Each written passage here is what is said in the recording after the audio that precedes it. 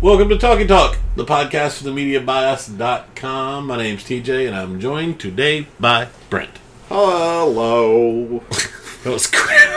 Forgot how to talk. You scared my dog. I'm sorry, dog. He's trying to come save you. Yeah. I'm okay. Yeah. Just TJ and Brent today in office number 2 again. Not for the first time. No. But it's performing like office number 1. It's just trying to get moved up the lineup. Today we're going to talk about the 1973 Terrence Malick debut film starring Martin Sheen and Sissy Spacek, Badlands. And then move on in. We're not doing any games that I know of or anything today, but we're going to talk about stuff that this movie made us want to talk about, I guess. But Brent, you want to run down the plot as best you can? Yeah. Well, first I'll say why I picked this movie was I've never enjoyed a Terrence Malick movie that I have watched all the way through, really. And so this was only my third too. What have you? I've only seen Song to Song and Thin Red Line. No, I've also seen Song to Song. That movie's awful. It is very bad. Shit, I'm sorry. I had this in my head. Song to Song and The New World. Okay, and I have seen Song To the Wonder.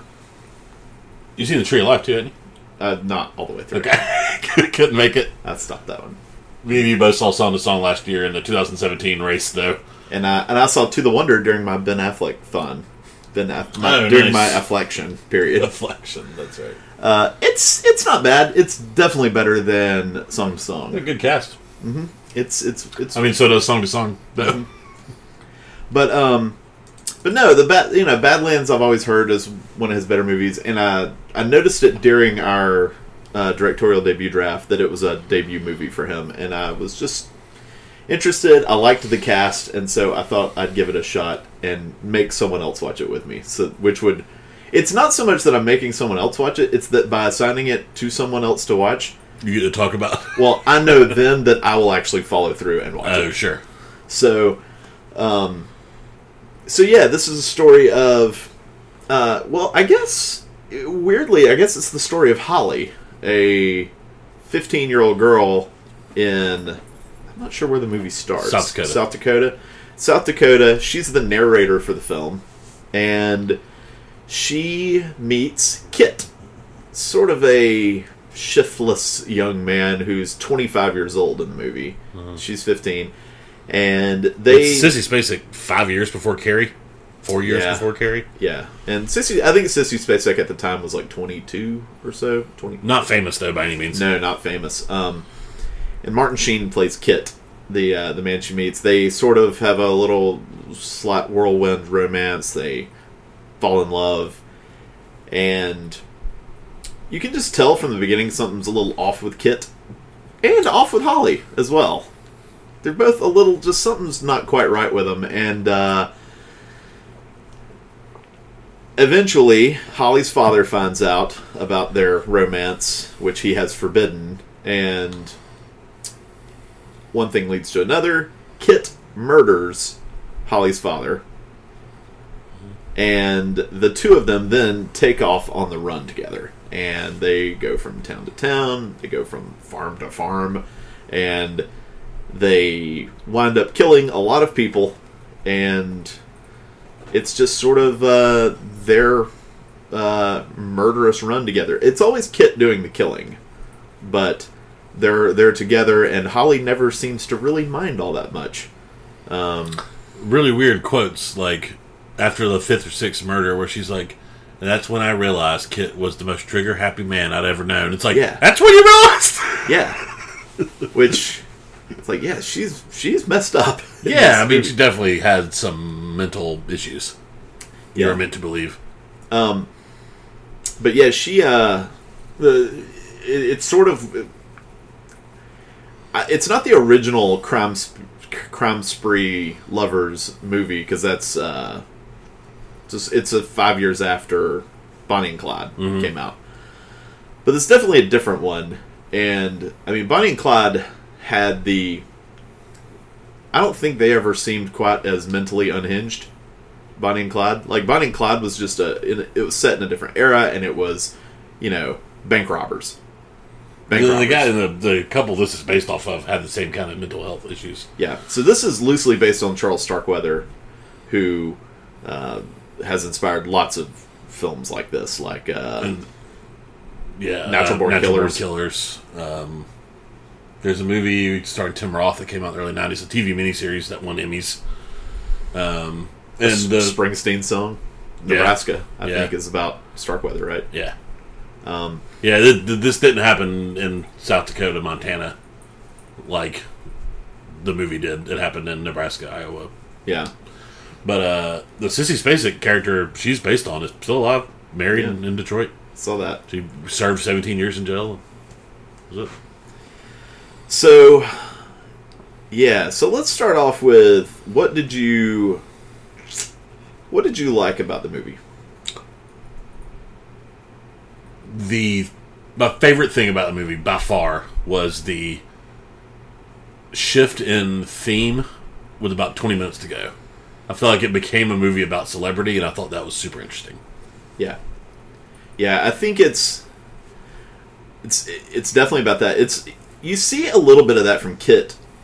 So what you're talking about is like when Kit gets captured, and then how nice and all the cops are to him, and how like blown away they are. Like, he's just got these very like matter of fact answers, and they think they're so fucking hip and cool. Mm-hmm. Like, do you hate people? And it's like, people are okay, and they're like, oh yeah.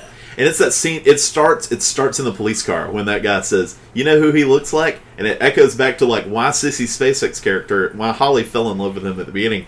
She has a quote near the beginning that said he looked like James Dean. Yeah. And then in the police car after he's been captured, the deputy is like, "I'll kiss your ass if he doesn't look just like James Dean." And that's where it starts building all this like this weird fascination with like violent killers. And they're just letting him do whatever he wants. They're, talking to him, and he's like, "Who wants a lighter?" Like, "Take my lighter." "Anybody want a pen?" He's loving it, and they're eating it up. Yeah. And even they're like, "Oh, Holly's over here. Do you want to go talk to her for a minute?" And they just like let him go off and talk without anybody else around. Like, I don't know. Kit definitely sees himself in that light the whole movie because he keeps making these recordings where he's just like, people are going to care what I have to say one day. And he's just like, it's all just bullshit. It's just like, it's like, stay in school. Yeah. Your teachers know more than you think they do. Or just like advice. He has his own like little taped advice column to the world, which is, and nothing's interesting about it. Right. But yeah, that like cults of celebrity around killers and whatnot. It's definitely exploring that, and he was and to segue from that into what I've also liked a lot about the movie is the way they played his like lack of conscience was neat. It never came across like he was evil. He was just kind of apathetic toward the whole thing. Like, I had to kill those bounty hunters, but I mean, it's fine. We just had to do it. Yeah, like his best friend is running away, and he's like, "Damn it." Because he had to. He thinks he has to. And then he even says one thing. He's like, "It's as long as you are okay with the consequences later, Yeah. Then this stuff's fine." And I think you get it big in the cop car where they're like, "Are you afraid of death?" And he's like, "Never really thought about it." Like, he doesn't even think about these people not being alive anymore. I feel like he's so disassociated. Right. And also, I think she's got a little bit of that too. She doesn't have the violence, but she's definitely got the apathy towards life. Yeah, where he's like, "All right, you ready to run for it? Let's go." And she's like, "Nah, I don't want to." Yeah. It's like, what? Well, when her father dies, yeah, he kills her father, and then she's just instantly, like, I think she just moves on to something else. And then there's also that scene at the beginning when her dad punishes her, and you wonder if maybe she gets a little bit of this from her dad, but when he punishes her for going out with Kit by murdering her dog. Oh, right. When he's like, and she's narrating it, and she just says, "Well, he had to shoot my dog." And then she said, and even after that, she just moves on to something that she seems totally unaffected by the death of her dog. And she seems pretty unaffected by the death of her father. And you get this associated with life thing with Kit in the first scene where he's like, "I threw enough trash for today." Yeah. And then he gets fired the next day, and he's like so pissed about it. And it's like, well, dude, you just left in the middle of the shift. Yeah. And he bets his coworker. He's like, I'll give you $1 if you eat that dead dog. Yeah, eat this collie. So yeah, immediately he's clearly a psychopath, Right? But not like an energetic one. No, like I don't ever think he would torture anybody. No, and I don't think he derives a lot of pleasure from killing. I think it's just like stone face. Yeah, which kind of makes it, I don't know, scarier in a way. Yeah. Where it just doesn't even register with him That he's doing it, yeah. that he's ending life. One thing I also really loved about the movie is the cinematography and the scenes and the which I think is through all Terrence Malick's movies that I've seen, it's been a strong point. Is his he finds pretty places to shoot boring shit. Just he has a way of like really capturing the beauty of just like America. Like he makes America seem big, right, to me. Yeah, like, especially in this movie where they just take out or they take off on the lam, and they're just like the only car for miles and miles and miles. And so he has a way of making America seem huge to me. Right. And I like that. I like that aspect of it. How'd you like the music choices? Well, I actually loved it. I thought it was really cool. Where it's like bouncy and just like happy music at like times. Carnivalistic. Like, is that even a word? But yeah, like carnival music kind of at times. Yeah. So I thought it was really, really interesting. Yeah. The credits at the end were just so weird. I sat and listened to that whole song. We did too, kind of. It was crazy. There's something else I was going to ask you about now. I can't damn remember about the movie, but it was something else that I found interesting. I do think that while you're thinking, I do think that his big theme, like, which is what you were saying, but also I think even bigger, which is just like the serenity of America, which has also been a very violent nation. Oh yeah, I definitely history. think before that it was kind of a Manifest Destiny theme, like westward expansion. I mean, they're heading out into what they consider the great unknown. You know what I mean?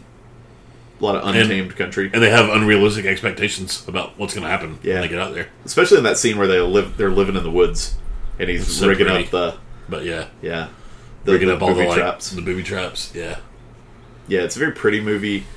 It's and he puts two very pretty people at the center of it. I mean, Martin Sheen's a good-looking guy, and Sissy Spacek's beautiful. What do you think about their performances?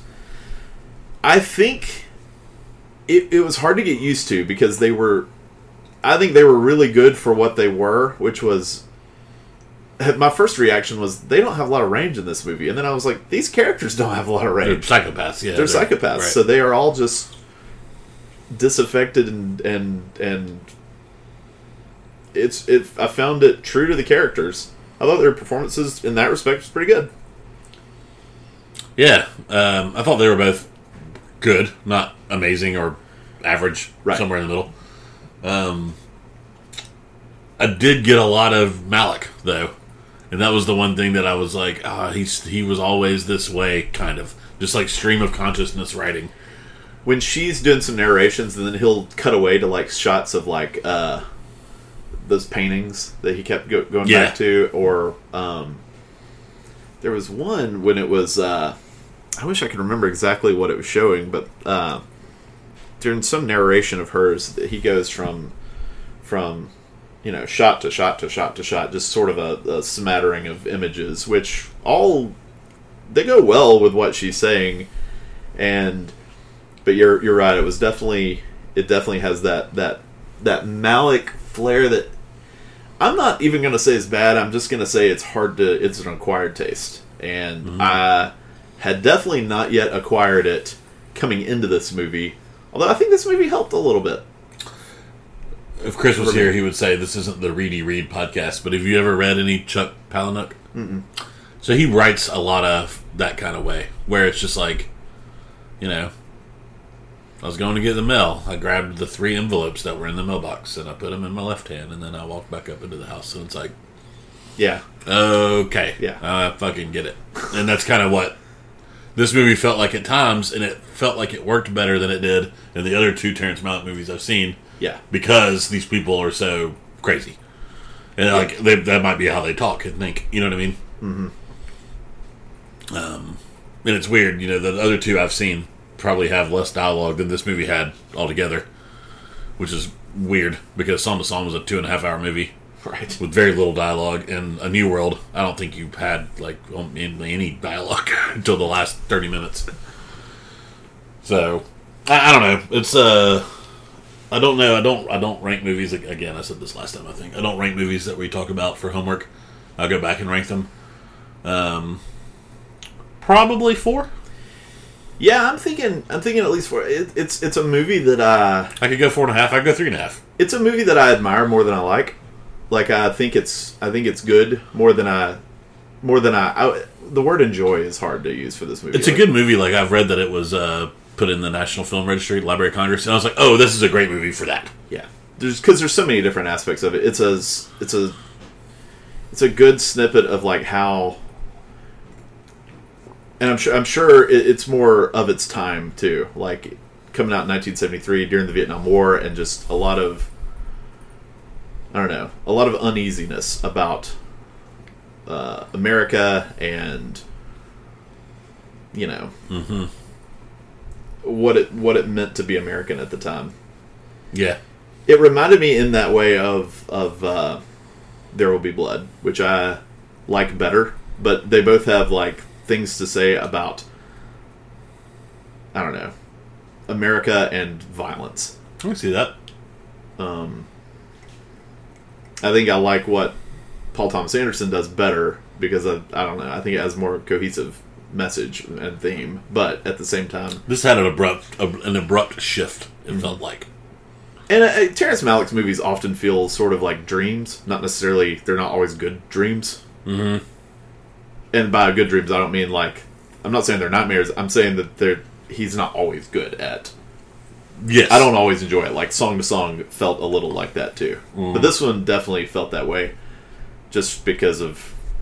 I think the way these two are just floating through this journey together, and they don't seem aware that it's real. Yeah. I'm really glad I watched it because I did enjoy it much more than I enjoyed the other two Malick movies that I've seen. Oh God, I mean, those movies aren't good. This movie was better than good, I thought. Mm-hmm. So it's not even close. It makes me want to see. What's it called? Heaven? Days of Heaven? Yeah. Days of Heaven. The other one that happens before Terrence Malick may or may not have gone insane. We don't know yet. Yeah. For those of you who don't know that story, just read the wiki. There's under his film career, there's a block that says hiatus. And Bucker just straight disappeared for 20 years. So, he made Days of Heaven in what, early 80s? No, 78? Okay. 1978. Yeah, 78. It came out in 78, and then his next movie was... Thin Red Line in 98. So 20 years without releasing a movie. And he was just writing plays in Paris. But they didn't know that at the time. They just kind of found him over there writing plays in Paris. He was making this movie called Q, a project for Paramount, that explored the origins of life on Earth. And that sounds like something that could have happened to him, and then like knowing what happens in the Tree of Life and seeing A New World... Like, he may have made him, like, kind of obsessive about what's gone on in the history of Earth. Yeah. Because... Tree of Life is a movie I'm working my way back to in just the sense of, like... I'm gonna see it. I need to see it. I'm gonna see it at some point. People I respect say it is one of the greatest movies ever made. Yeah. I came close to... I'm doing a Talk of Fame homework assignment today. And I came close to just picking Tree of Life, and I was like, I can't, though. I need months. I'm not ready. Yeah. I need months after I see it to know what maybe. I don't know. Yeah, I also might shoot it like a TV show. I might watch it in like 4 30-minute settings. I don't know. Makes me nervous. That second 30-minute setting is going to be fun. You like dinosaurs and shit. I do like dinosaurs. Is it better? Is that 30 minutes better than Jurassic World: The Fallen Kingdom? Yeah. That'll be the game we play. But yeah, no, I liked the movie. I wasn't sure how I was going to feel about it, and but I did like it. It's definitely a different speed of movie. Yeah. It It feels much longer than its hour and a half, just because not a lot happens. Even though there's like a lot of killing, it doesn't feel that way. It doesn't have the feel of those other movies that it gets lumped in with, like Bonnie and Clyde and Natural Born Killers. And I remember I was going to ask you earlier. How do you feel about the weird, like, kind of gory nature of the gunshot wounds? Did you notice that? It seemed like out of place in movies, but not out of place in that movie, if that makes sense. It was just like, I saw it and I was like, huh, that's weird. They look like they got bitten, kind of. Yeah.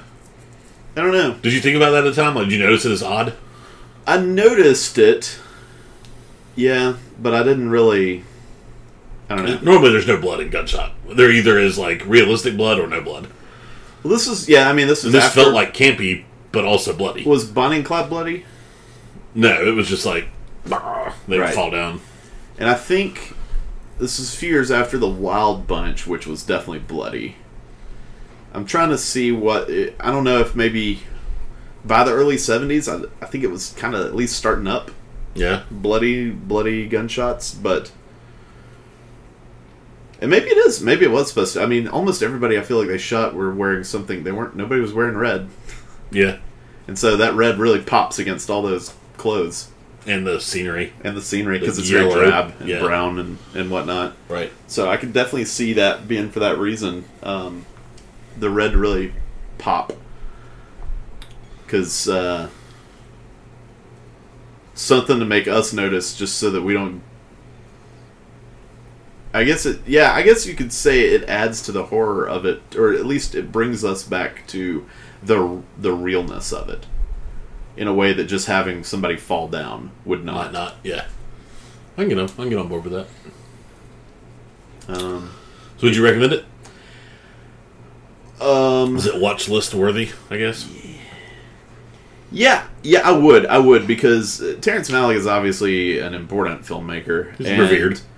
And I think this is a good first Malick movie to watch.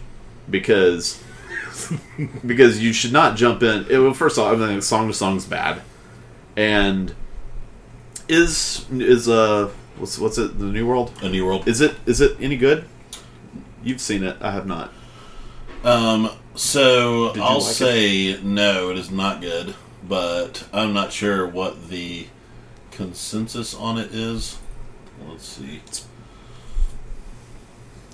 I think it was favorable. No, maybe 62% on Rotten Tomatoes and Metacritic 69. So middling. Yeah. I didn't think it was that good. It's got Colin Farrell, and then I think he got a lot of praise for hiring a true Native American woman to play Pocahontas. Mm-hmm. But and his other movie that we've seen, or that I've seen, is To the Wonder, and it's not bad, but it's not. It's great. It's not great. It's very slow moving. It's a very slow, contemplative movie, and I would definitely not recommend it as a first Malick movie. But I think Badlands is. If you're not into Terrence Malick, I think Badlands is a decent first movie to just see if you might want to watch more, because it is the kind of movie. It's a movie that made me at least want to check out more of his stuff, even knowing what I'm getting into to an extent. Right. But yeah, I would recommend it. Also, it's short, so you've only wasted an hour and a half if you don't like it. Right. So I assume Tree of Life is his best reviewed movie.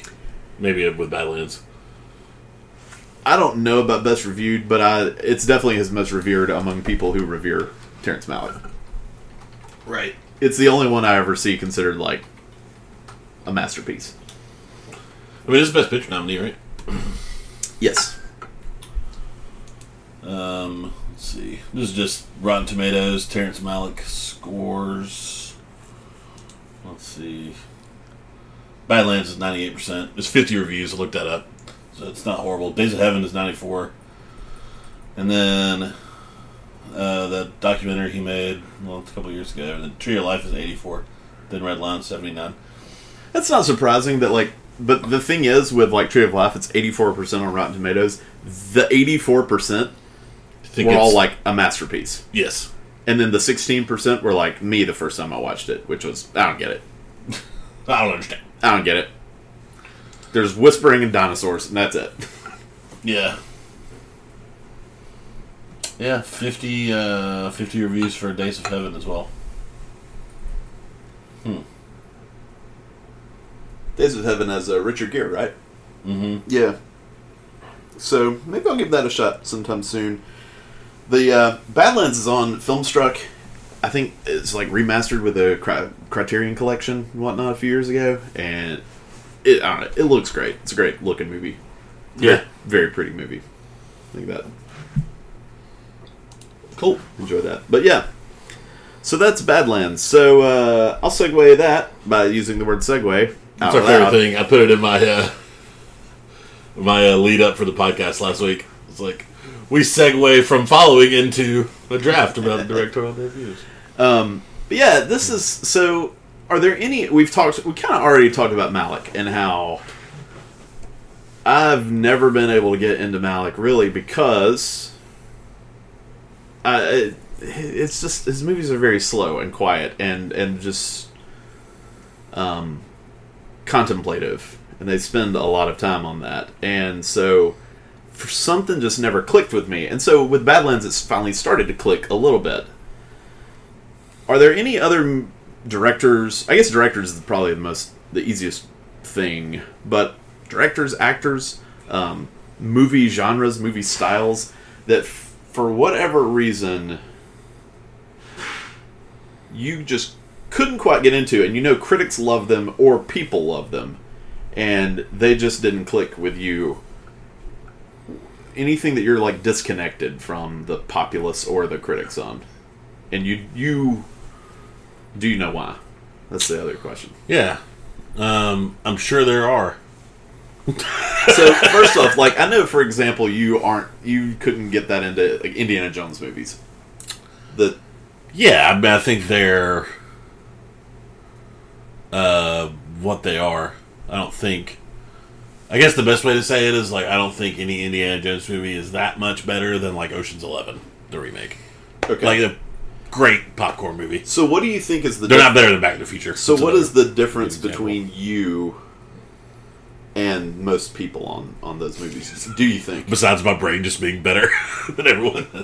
No, I don't know. I really don't know. Indiana Jones is a bizarre one because it checks all the boxes for me, And when I watched them all over a course of a week or so 2 years ago, and I was just like, nope, it's not.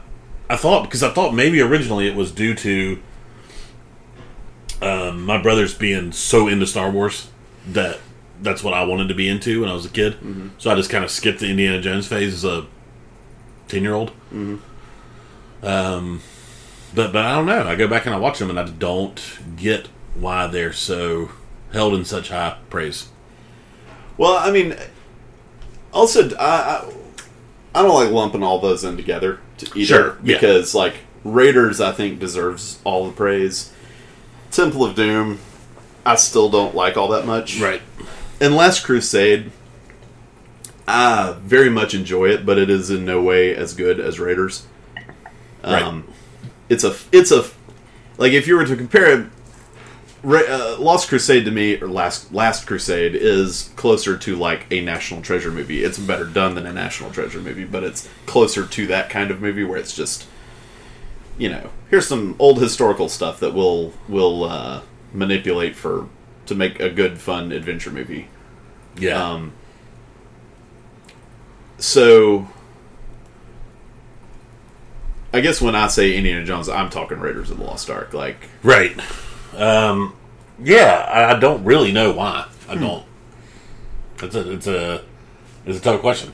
Are there any actors you don't like? You typically dislike? I know Cass never really likes John Cusack. She doesn't like John Cusack. No, we don't have her on, but do you know why? She doesn't like his face. Literally, that's it. And that's I'm the same way with Monaghan, one of the Monaghan girls. You are. I am the way with Michelle Monaghan. Kind of that way with Sarah Paulson. That just kind of annoys me a little bit. Yeah, I thought she was great in I really have only seen her in the first season of American Horror Story and the OJ thing, and she was great in the OJ thing. She was really great in the OJ. Yeah.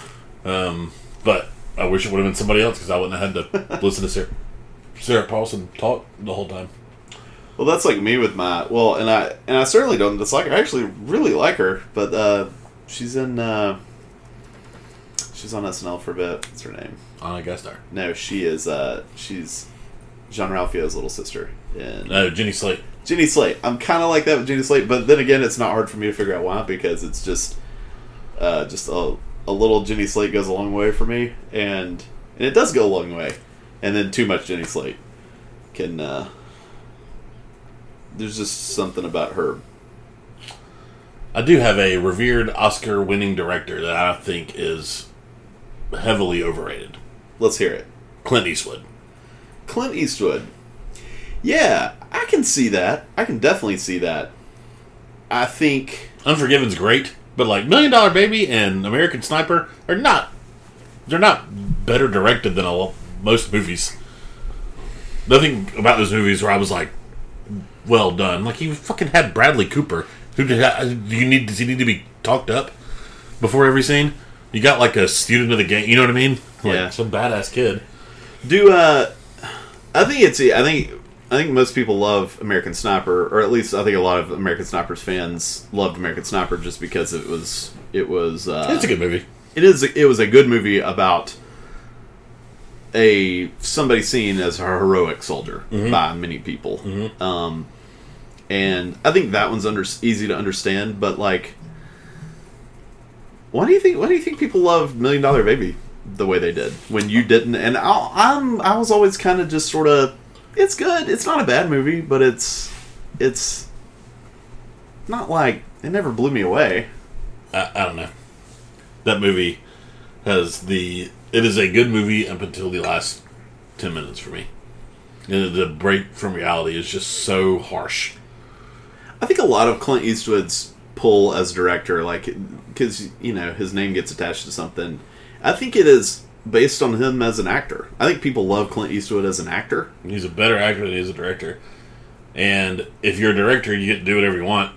And he can demand money. I mean, it's easy for him to go fundraise. I guess what I'm saying is, like, cash with, like, the moviegoers, with the public. Like, yeah. I think that as well. I think that he,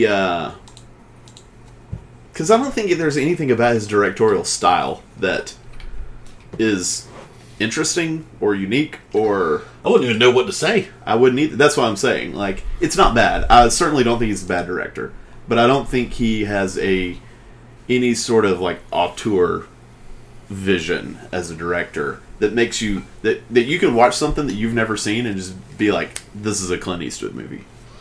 Yeah, I mean, he did Mystic River. That's a good movie, and there's nothing about Mystic River that says Clint Eastwood to me. No, he also directed Space Cowboys 2 years before that. So, like, J. Edgar's horrible. Pick the movies that he's not in. I'm curious about those. Like, okay, 15-17 to Paris. He's not in. That came out this year. He's not in Sully. He's not in American Sniper. He's not in Jersey Boys. He's not in J. Edgar. I think the last movie he was in was Gran Torino. He's been making a lot of movies lately about, like, sort of either heroic soldiers or people from his greatest generation.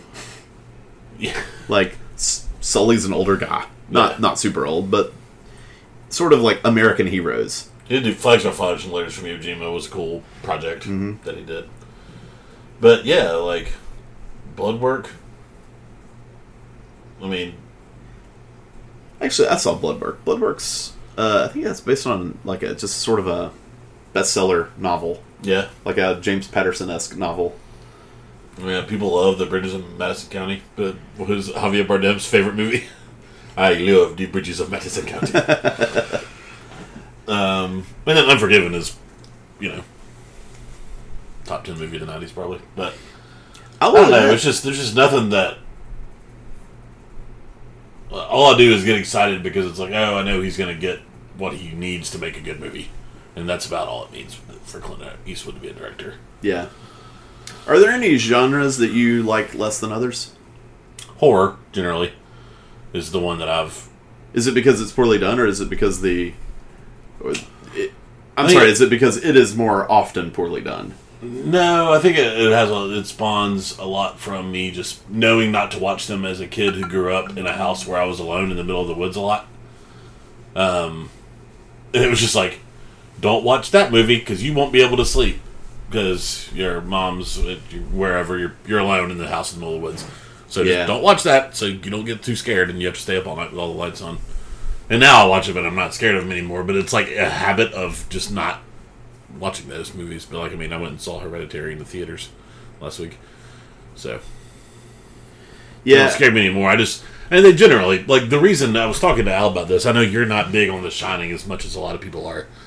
And I think one reason it's got to be held in such high regard is because even for you who don't think it's like a 5-star masterpiece, it's still a top 10 horror movie to you, probably. Yeah. Because there just aren't that many to pick from. Right. That are great. Yeah, it's a very good movie. Yeah. I really like The Shining. Right. Which does put me kind of lower on the scale of enthusiasm. Because, I would love to meet someone who thinks it's a bad movie. Yeah. That'd be fun. It'd be fun to talk about. But I mean, seriously, even with that, even with you, who would probably give it, 4 stars on Letterboxd? 4.5. 4.5? Okay. It's still not, it's Exorcist. Have you seen, you haven't seen Exorcist. Rosemary's Baby is 5 stars for you. Yeah. But what other horror would 5 stars for you? Would Shining be number 2, maybe? I'm not sure. I'm really not sure. Yeah. Again, horror is a similar genre for me in that I can't quite. I think it stems from the same place. I didn't watch a lot of horror movies when I was a kid, and so I don't have that. I don't have that tie to it. I don't have that like emotional reaction to like, ooh, a horror movie, the way that I would like, ooh, a sci-fi movie or something, because I watched a ton of sci-fi when I was a kid. I do have issues as well with the genre question in watching like period pieces that aren't thrillers. Like if they made a Downton Abbey movie, I would just be like, I'm good. I'm not gonna watch. You don't understand though, Downton Abbey's amazing. It's like, I believe you. You have fun with it. I'm not watching that shit. It just sounds boring as all hell to me. So, yeah, I mean, that's the thing, though. Like, I feel like we are fairly normal people. Fairly. We all have our eccentricities. But, we're fairly normal in that, like, we can typically tap into... We like the things that a lot of people like. Like, we can understand why people like them. Why do people like Downton Abbey? And why do people like period pieces? Because they keep getting made. And so there's a market for them, to an extent. And they're well reviewed. I think they're well acted, and once you start, you probably can't stop. It's like the manager in Major League. Oh, I love this shit. Yeah, I love this British crap. Yeah, but no, I mean, I do think once you start watching something like that, if it's a good show, you're going to keep watching it, and I'm sure it's good. I mean, there's no way Downton Abbey's not great, right? But it objectively is, right. Without me having ever seen a minute of it. Right. But I'm just never going to try. You know? Right. It's so far down the list. Right. Yeah. I think for me the reason period pieces are tougher for me, specifically like Victorian era period pieces. Yeah, if you go back so far back, it gets kind of fun again. I think the thing for me is that I personally just don't know that era feels so foreign to me that it's hard for me to connect with characters of a time that I just like I've read about in history books, but I never had a real like visceral like connection with that. Like, you could put me in the 1800s, like the 1800s America or something, though. Mm-hmm. The Wild West. And even though I would have the same sort of connection to that in only being able to read about the Wild West, there's something that's just, it's American, so it feels real to me. And it feels more real and closer to home for me than does, like, Victorian England or, you know, certain period pieces. Yeah, I guess I feel like a lot of those period pieces from like the Industrial Revolution too don't focus on like like the Oliver Twist movies are so much more rare than the movies about Queen Anne or whatever. Mm-hmm. You know what I mean? Right. That it's so like pompous and big and frou-frou that it's kind of boring. And to the point even where like I got tired of those. Who's the director? He directed the second the Dunkirk movie, the Winston Churchill movie. Joe Wright, where it was just like, I don't know, man. I'm starting to get tired of like Atonement and Anna Karenina and Pride and Prejudice, and it's just which sound all the same, despite being very like all completely different. They're all very different. Yeah. Atonement's a great fucking movie. Mm-hmm. Yeah, I don't know. It's interesting. Were there any things that you now like that you didn't like as a kid? Oddly, horror. Well, sure. But yeah, no. Now you've said before that you can't really get into westerns all that much. Oh, that's true. Have you? Is there a reason you think that people like westerns that you don't? Yeah. Well, two things. Sure. First thing, when I sit down to watch one, I watch it, and if it's a good movie, I end up liking it a lot. So, I think I asked you, like, is it worth watching The Good, the Bad, the Ugly? And you were like, absolutely, sit down, take 3 hours and watch it. It's a great movie. And I did, and it was fucking fantastic.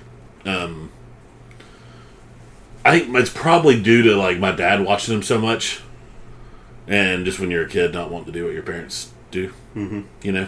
Okay. My dad liked war movies, and he liked westerns, and I didn't like war movies until I was older either. I think one reason I liked war movies over westerns too is that they were getting made currently and well, and so my friends liked them, so I would go see them with my friends. But they stopped making westerns, kind of, you know. Yeah, westerns are much rarer than they used to be. So, yeah. And then as far as things that I watch that I like now that I didn't when I was younger, I mean, I used to never like. Like I would stay away from the science fiction section at Blockbuster when I was little. I don't know why I connected that with more like 2001 than I did connect it with like Star Wars or Star Trek. Right. You know? Yeah. I always thought it was just kind of something else. I was like, no, fantasy. That's what I want. I want fantasy. And Star Wars certainly is better categorized as fantasy. Sure. Yeah. What about you? I don't know. I've tried to chime in with a few. I think, for me, I don't love documentaries as much. And I think that's something that I think because I often turn to movies to escape from reality and to use fictional characters to tell me a story and to tell me a story that, you know, I'm okay with it having themes that are based in reality or to tell me something about reality. But, for example, like Badlands certainly has things to say about the real world. Right. But it's not a documentary. And there's something about... Yeah, there's just something about... I don't know. I feel like the way a lot of documentaries are put together is similar. There's a documentary style that is almost adhered to by everyone. And, yes. And it makes it tough for me to jump in on a lot of them. The documentaries are odd, too, because they are 100%. If you've got bad content, the movie's going to suck.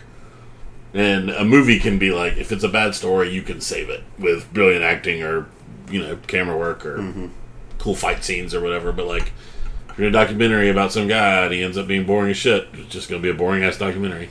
Right. So I agree with that. I don't like documentaries as much as I feel like. But I also feel like most people are actually like that. Oh, that's true. That's why they don't make $300 million at the box office. Yeah, I mean, even people that are like, I love documentaries. It's like, do you?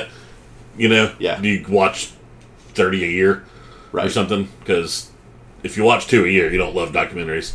Right. You just like the ones you saw that were great that everybody recommended to everybody else. Yeah.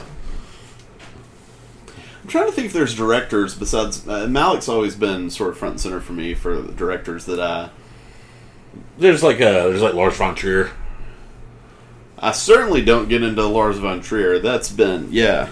Who gets into Lars von Trier? But at the same time, that's another one that's super easy to diagnose why people don't get really into Lars von Trier. Right. He has some real appalling shit in his movies. Yes. And... What's this new one called where he went over the line? The House That Jack Built? The House That Jack Built, right. Saw the headline. People were like, Lars von Trier went over the line this time. And my reaction was, this time? This time he went over the line? Not the 5-hour used porn stars to make a movie. Came out not that long ago. 5 years ago. Yeah. Between me and you, though, for Lars von Trier, I'm just saying, we've seen the last 3 movies he's made between me and you together. But I'll never see Antichrist. You might watch Melancholia. You'll never watch Nymphomaniac, I don't think.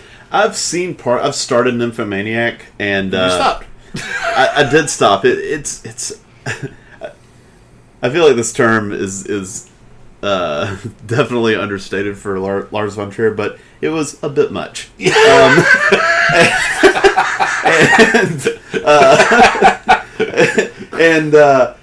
But at the same time, I actually thought it was pretty good what I saw of Nymphomaniac. It's not horrible. It's it is a lot.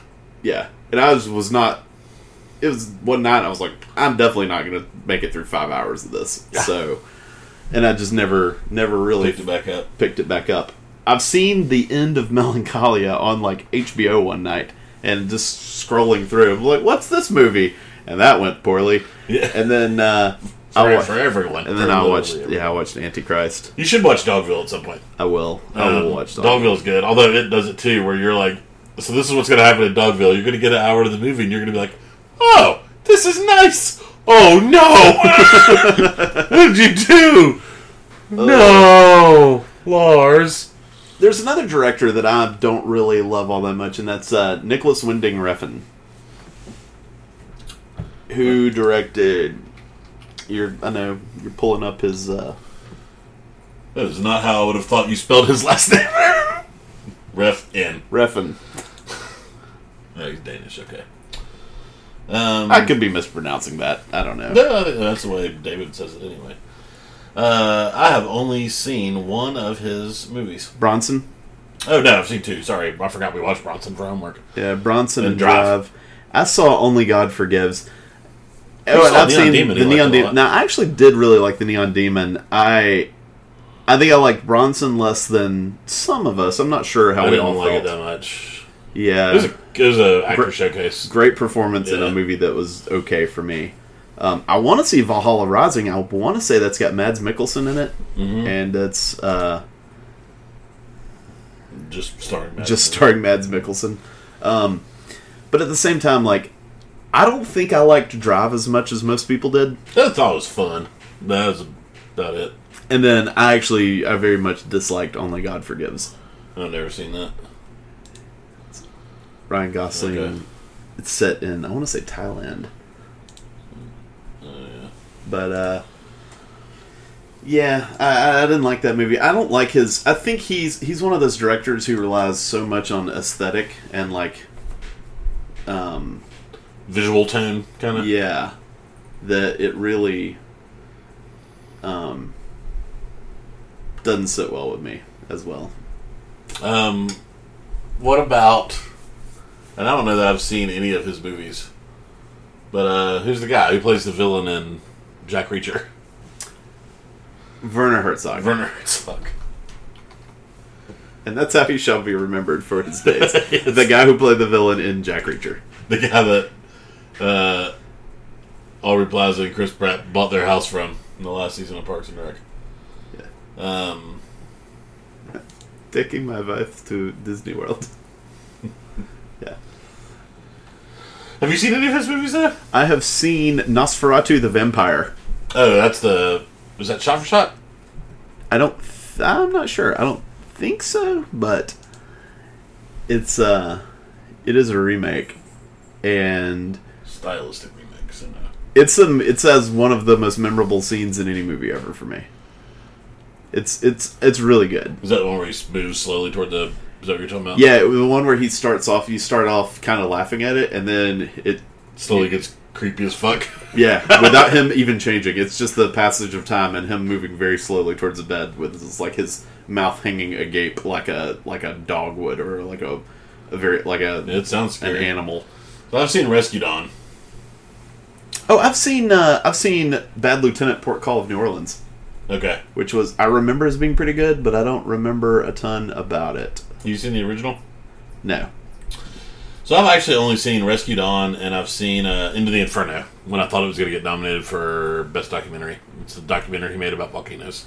Have you seen didn't he do The Bear? The one about the grizzly man or something? Oh, I guess I have seen Grizzly Man. I think I've seen bits and pieces of it. It makes me feel icky. So, I don't think I've ever sat and watched it. But, yeah, he did do Grizzly Man.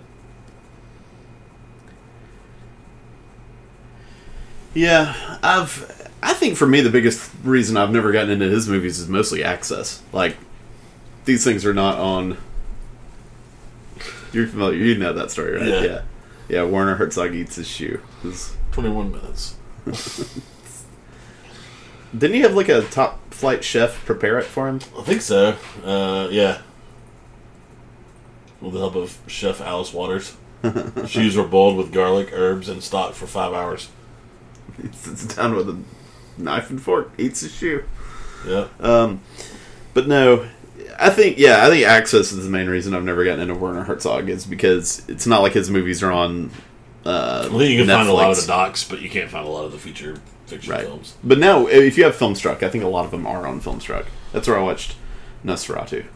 Nice.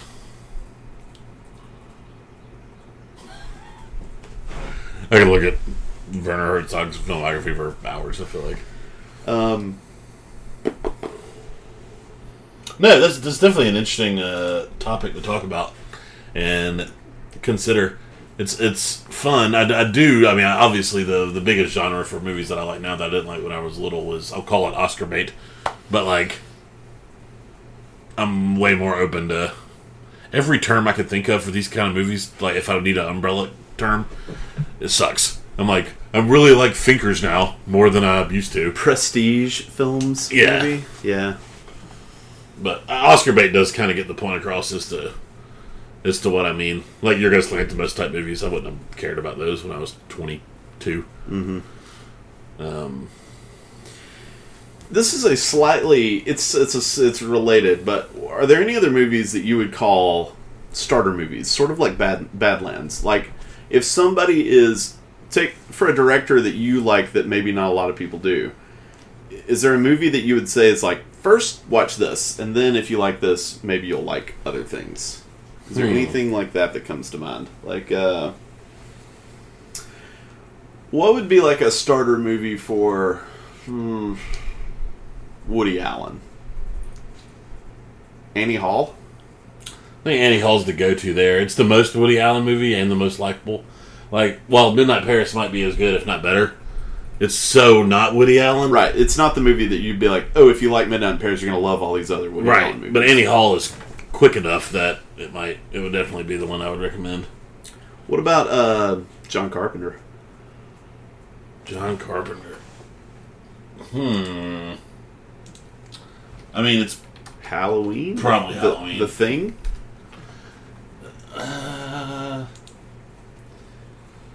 I think it's maybe his movies are grounded enough in like entertainment where you don't need a starter movie either. There's like, if you ask me Spielberg, I'd just be like, anything.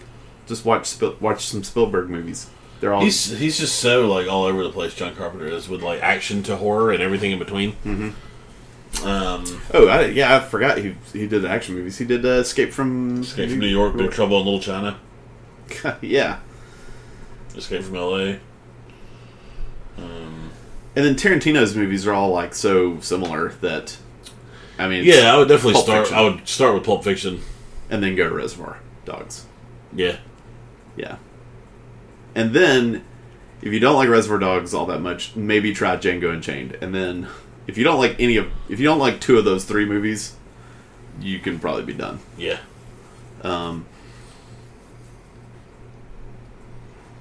trying to think of other big directors of the day. Paul Thomas Anderson? Probably There Will Be Blood. Boogie Nights is so one thing. You know, it's so sex driven that I would shy away from that. Is it Magnolia? Yeah, I haven't seen Magnolia. It's the weirdest movie he's ever done. And then this last one was so different as well. I would definitely start with There Will Be Blood. If you like There Will Be Blood, you might like Boogie Nights. Then you might like... Where would Punch Drunk Love fall in? Phantom Thread. Man, like to the side somewhere. I was trying to line them up. Like, if you like There Will Be Blood, then you can go to Boogie Nights. It's a little weirder, but not too weird. Then you can go to Phantom Thread. It's a little weirder, but not too weird. Magnolia's bizarre. Stop when you don't like one. Don't move on to the next one. Punch Drunk Love is over here. You know what I mean? We look up like best directors of today, or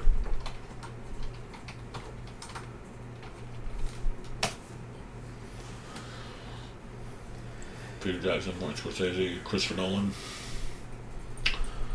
What about Christopher Nolan? I know we just talked about him last week, but where would you start if you were like... Well, I'd probably leave the Batman movies out of it. Yeah, they don't really give you a feel for Nolan. I might go Inception. Yeah, Memento is good, but I think Inception is more accessible to people. Like, I think it's easier for people to get into Inception. Yeah, I would agree. Somebody I know you've seen the complete filmography of, but David Fincher, where would you point somebody? I think you start with Seven for Fincher. I think it's his first... I think it's the first movie that just is a Fincher movie. And that aesthetic is going to carry through to a lot of his movies. Even some that are better. Like, right. I think Zodiac's a better movie. But Zodiac is just... I don't know. I think Seven is what I would point to for a first-timer. Wes Anderson? It's tough. I think for Wes Anderson, I would probably go... I think I would probably start with Grand Budapest, honestly. I was thinking about it. I think it's the most likable of his movies. The most easy to like. I was going to pick a different one for the same reason, though. I was going to pick Moonrise Kingdom. I think Moonrise Kingdom is very easy for someone who's not into Wes Anderson. I think that's the one. The people that didn't like Moonrise Kingdom were the Wes Anderson heads. Oh, who were like, this isn't weird enough. So I'm saying I'm agreeing with you, maybe. Okay, yeah. I think the people that didn't know what they were going in to see. So it's like possibly like Badlands, which is like... Right. It's like the opposite of like Mother and Darren Aronofsky. Right. Aronofsky people loved it. People who didn't know, people who thought they were going to see a Jennifer Lawrence horror movie were confused as to what the hell is going on. But if you can't like Moonrise Kingdom, you're not going to like any of his other movies. Yeah.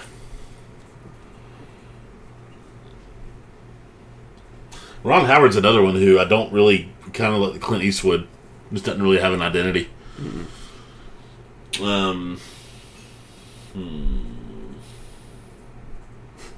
Who are these people on this list? Jason Reitman. There's somebody I've at least heard of.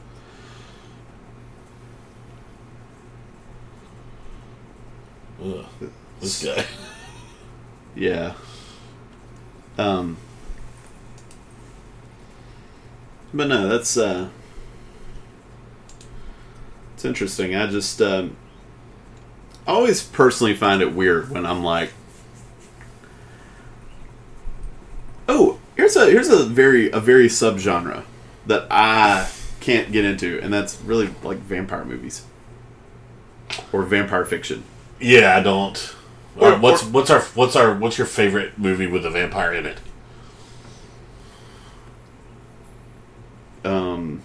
I Am Legend. I didn't like that. Nosferatu. It could be Nosferatu the vampire. Gosh, that's tough for me. I mean, without making it a joke, like What We Do in the Shadows. Oh yeah, it's good. It was really good, but it also doesn't feel like. I feel like the only way they could make a vampire movie that I would like is to just not really make it a vampire. Let the right movie. one in. It's a fantastic movie. I've never seen it. Yeah. But that's the only one here. I see. Yeah. From Dusk Till Dawn is okay. Why do people love vampire movies then so much? Or just monster movies in general, I wonder. I guess that sort of feeds into horror movies in general. But why have vampires taken on such a huge following instead of like Wolfman movies or vampires? Like sexiness of it? The sexiness, which has to spawn from in 1993 or whatever, getting fucking Tom Cruise and Brad Pitt to play vampires. I mean, Jesus Christ. Yeah. And there's just something about the way the vampires typically drink blood in movies, which is like sexy. They have to kiss a neck almost. Yeah.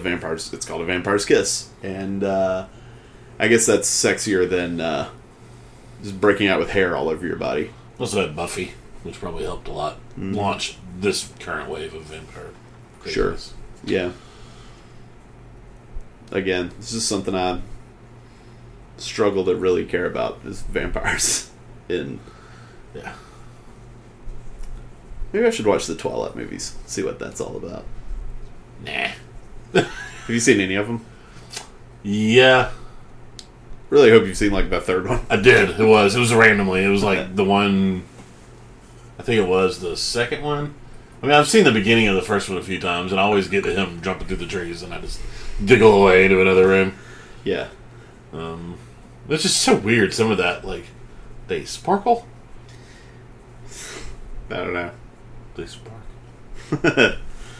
It's bizarre. Anything else, though? No, I think that's about it. It's didn't really have too cohesive of a conversation, but it was fun. It was fun. This has been Talkie Talk, the podcast for the... Oh, yeah, I gotta do homework. What you got for us, TJ? We're gonna talk a Fame Talk. Yes. Next week. It's a great movie, and I wanted to do something completely different than... the last two we've done have been kind of downers, a little. So, it's one of my favorite comedies, and it's also a drama. Also, maybe a war movie, a little bit. But it is a sports movie above all else. And also a horror movie, and some sci-fi, and a musical, and a documentary. What is it? I guess it could be a musical, maybe. Not the other shit you said. A documentary, though, yes. A League of Their Own. A League of Their Own. Fun. Yeah. What's it on? It is streaming on Hulu or Amazon. I think it's Hulu. So yeah, League of Their Own. We'll try to put it in the Talk of Fame, joining the newest member. I guess Back to the Future's in now. Yeah. So cool. Anything else? That it? I think that's it. This has been Talkie Talk, the podcast for themediabias.com. Please jump online and see our stuff. Themediabias.com is the website, and through the website you can get to all three of our Facebook groups: TV by Us, Movies by Us, Games by Us. Contact us through Twitter, Gmail, or the website itself. Make sure you subscribe to the podcast and give us a rating. It helps keep up with our numbers and all that kind of stuff. We want to thank the intro music, always provided by the Willow Walkers. Willow Walkers! And the outro music by Boomy Fun. That's it, I guess. Thanks, Brent. Thanks, TJ. We'll see you next week. Bye.